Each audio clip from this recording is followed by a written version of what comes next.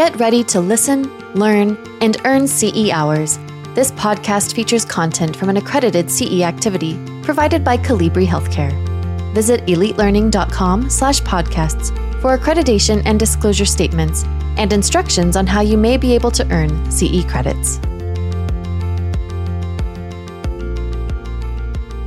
Hello and welcome back for episode 3 of our podcast, Women's Reproductive Health Issues in the Face of Changing Legislation. I'm Leanna McGuire, your host for this Elite Learning podcast by Colibri Healthcare, and we are happy to have Erica Springer with us for this concluding episode. I'm looking forward to learning more. Let's talk about some information that's been at risk for misinformation lately. What is a topic that you've heard that has been blown out of proportion or highly misunderstood regarding abortion or women's reproductive health? As you can tell from our previous discussions, the ripple effect from this legislative change is huge. Everyone's evaluating what these changes mean for their roles in reproductive health, whether they're a consumer, a family member, or their provider.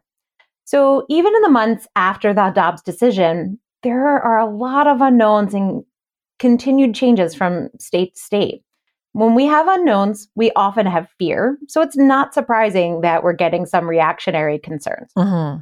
One concern is that care for pregnant people with pregnancy-related medical emergencies will be impeded because of fear of prosecution in states where abortion laws are the strictest.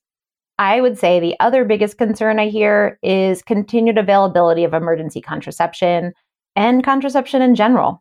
One of the things we have now that we didn't have pre-Roe versus Wade is the internet. Information travels very quickly, regardless of its validity or its safety. Isn't that the truth? Right.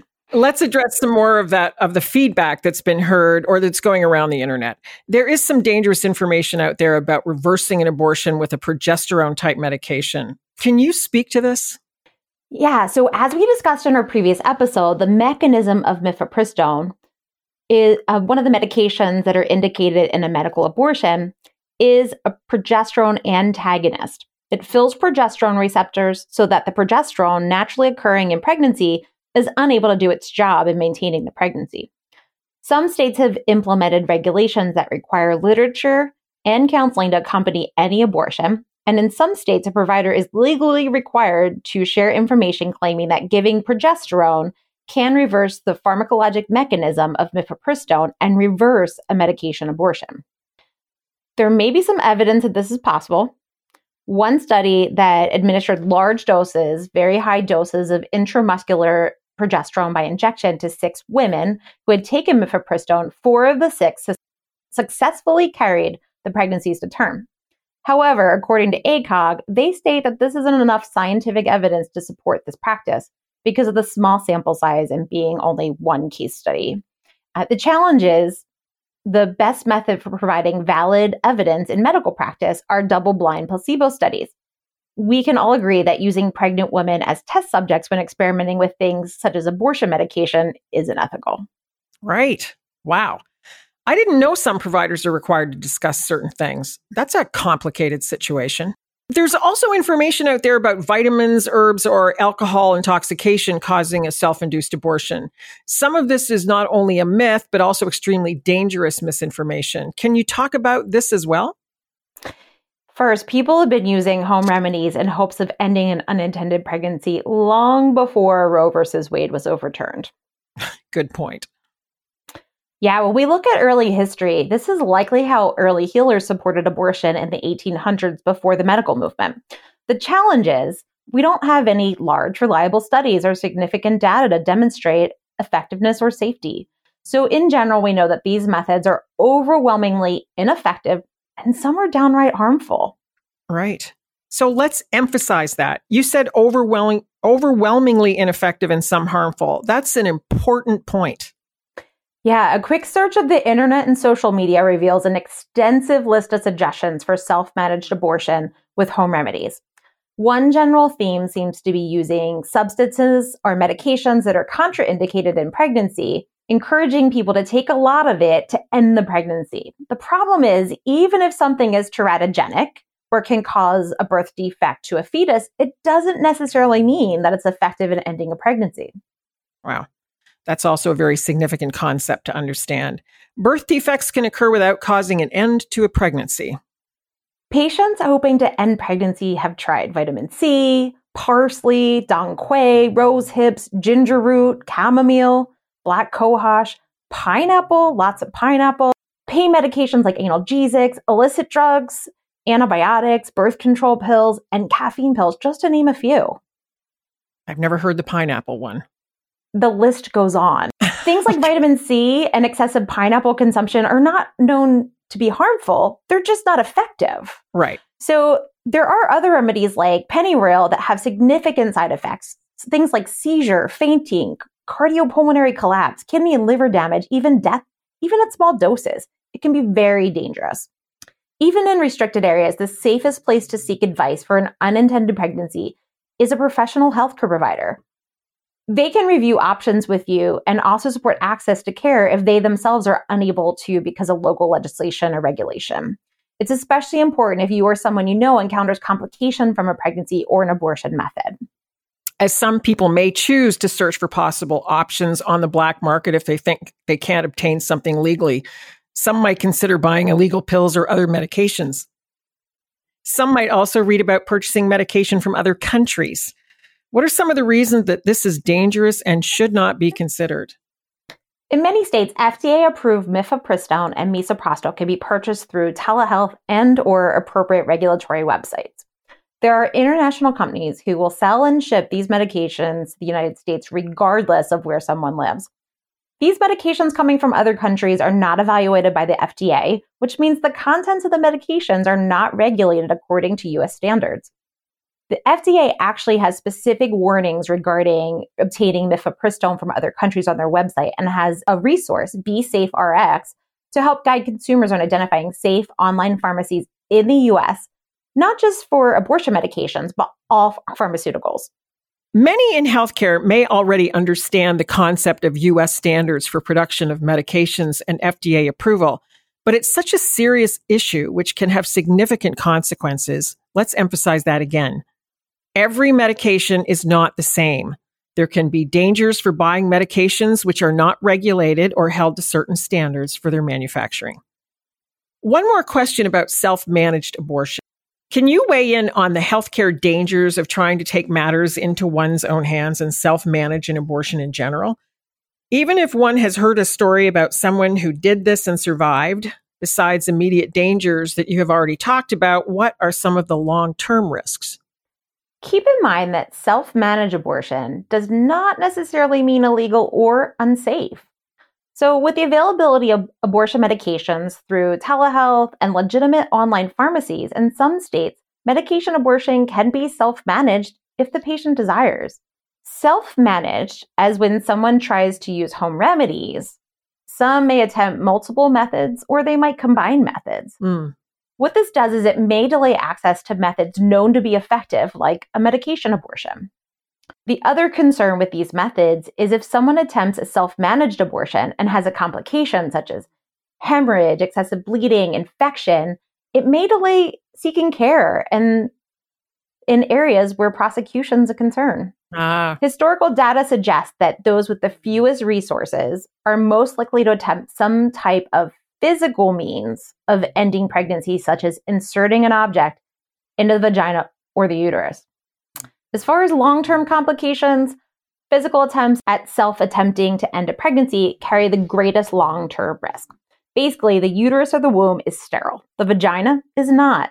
Inserting things that pass through the non-sterile vagina into the uterus can cause an infection that could lead to sepsis, scarring of the uterus, future fertility issues, even death. This is especially true if the person who has attempted a self-induced abortion undergoes complications and they're afraid to seek care. Right. Those are good points. From another perspective, some reactionary information out in the world may concern the topic of how women who have a serious or life-threatening situation during pregnancy will not be able to get care if they're in a state which has made elective abortion illegal. Some have tried to say pregnant women or mothers will be placed at risk. Can you address this? Yes, this is definitely something we heard talked about a lot when the overturn first occurred. The concern regarding ectopic pregnancy or bleeding and infection in early pregnancy in which the fetus may still have cardiac activity. It's been made very clear through an executive order and the Department of Health and Human Services that providers are protected in providing emergency care to patients with dangerous medical conditions related to pregnancy. I will admit that as a provider, it does add an extra level of decision-making in determining that threshold of emergency or life-threatening if practicing in a highly regulated state. Some states, including Texas and Oklahoma, the states have actually even added further description to their recently passed law to specify that the word abortion does not describe a procedure to remove a pregnancy that is spontaneously incapable of continuing to term, where a physician believes the mother's life to be in jeopardy. Okay, good clarifying information. Another source of misinformation is that there are no dangers or risks at all from elective abortion. While many may have had abortions managed by medical providers and healed, there are many women who report infertility issues or uterine scarring, particularly after surgical abortion. As part of informed consent, what are some of the possible complications that women should better understand who aren't aware of any possible risks? There are risks and dangers to every medical intervention, as well as risks to not undergoing some medical interventions. The risks of a procedure for elective abortion are the same as risks for a procedure for a patient who had a missed abortion. It's extremely important that patients are fully informed prior to consenting to any procedure. The overall safety of medication and procedural abortion is very, very high. And we know the greater the gestational age, the greater the associated risk of termination procedures. So let's talk about the risks. Okay, yes, please educate us about that. So with medication abortion, there are common side effects like gastrointestinal upset, nausea, cramping, bleeding. Even with the lack of instrumentation into the uterus, infections can still occur. There's also a chance that it doesn't work and the patient remains pregnant. That's true. There's not a 100% guarantee. When we talk about procedure abortion, the risk during the actual procedure includes perforation of the uterus and laceration or physical damage to the cervix, the opening of the uterus. Each of these occur in less than 1% of procedures. It's low. This is in addition to the risk of infection and bleeding. Longer-term risk after the uterus is instrumented with any type of curating procedure include forming of syncytiae, little scar tissues. This may or may not affect future fertility. Another potential condition which correlates to uterine procedures like D&E is called Asherman's. It's a rare condition where the buildup of adhesions in the uterus, and it can cause pain, changes in menstrual patterns, and fertility issues down the road. If someone has a failed medical abortion and then they undergo a procedural abortion, their risk of complication increases. There's also discussion of risks associated with retained fetal bone fragments after procedural abortions.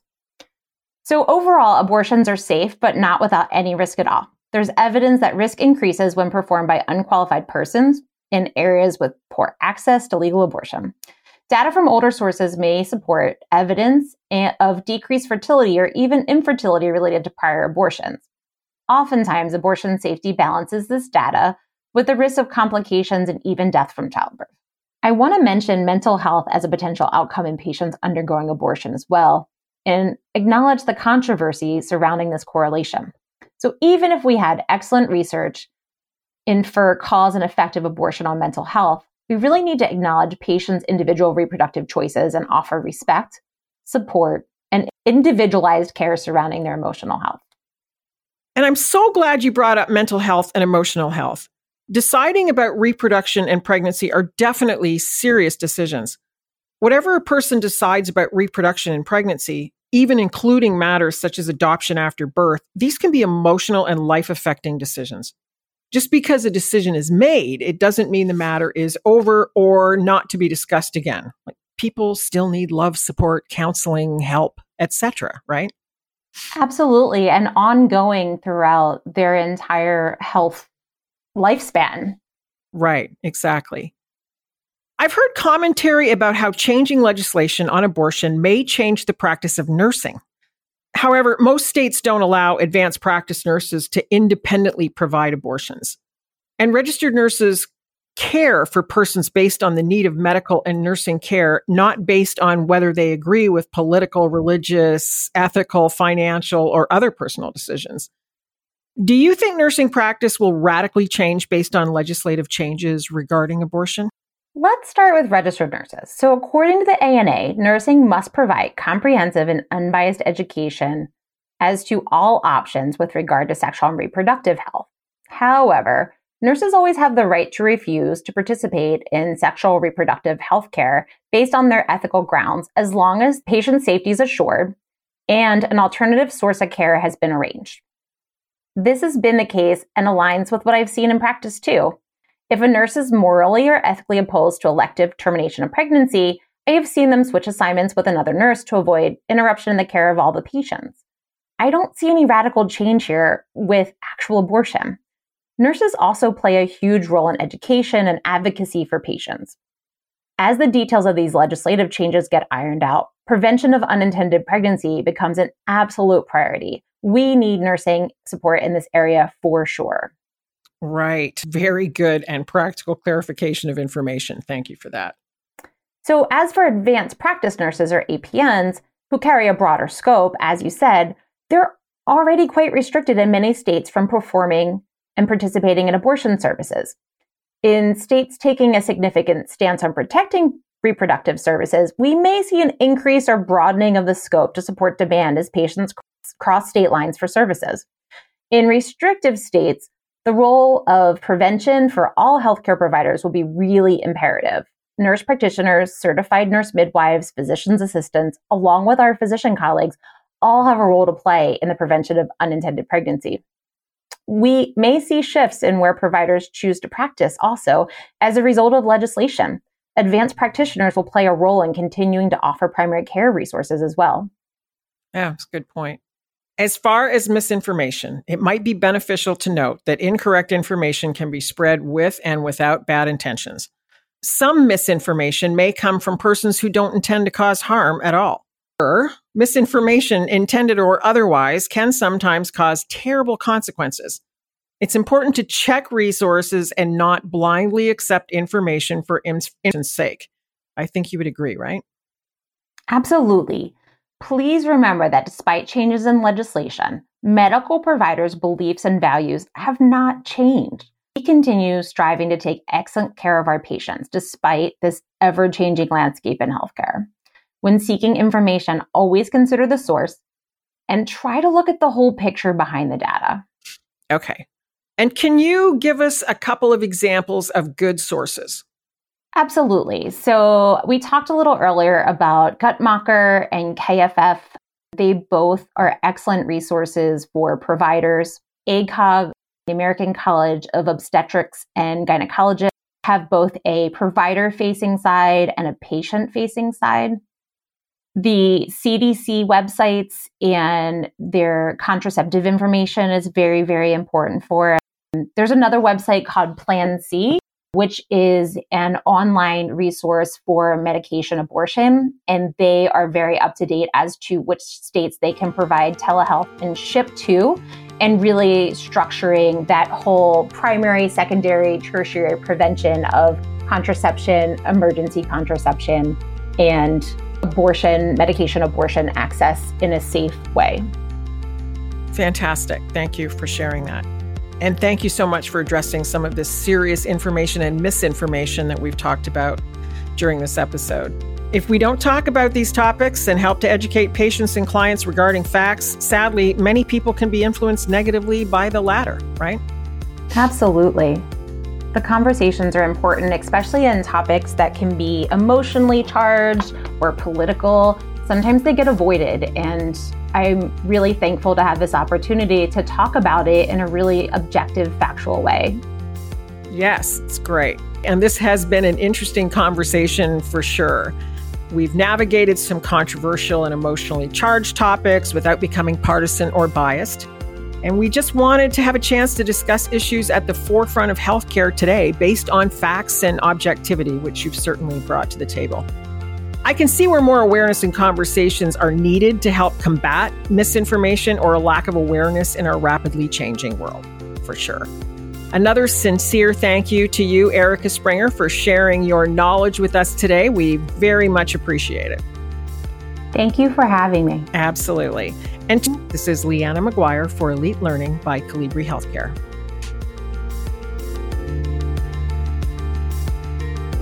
This podcast featured content from an accredited CE activity provided by Colibri Healthcare.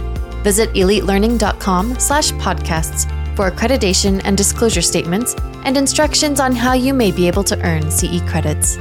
Take your learning to the next level by subscribing to more podcasts on compelling healthcare topics.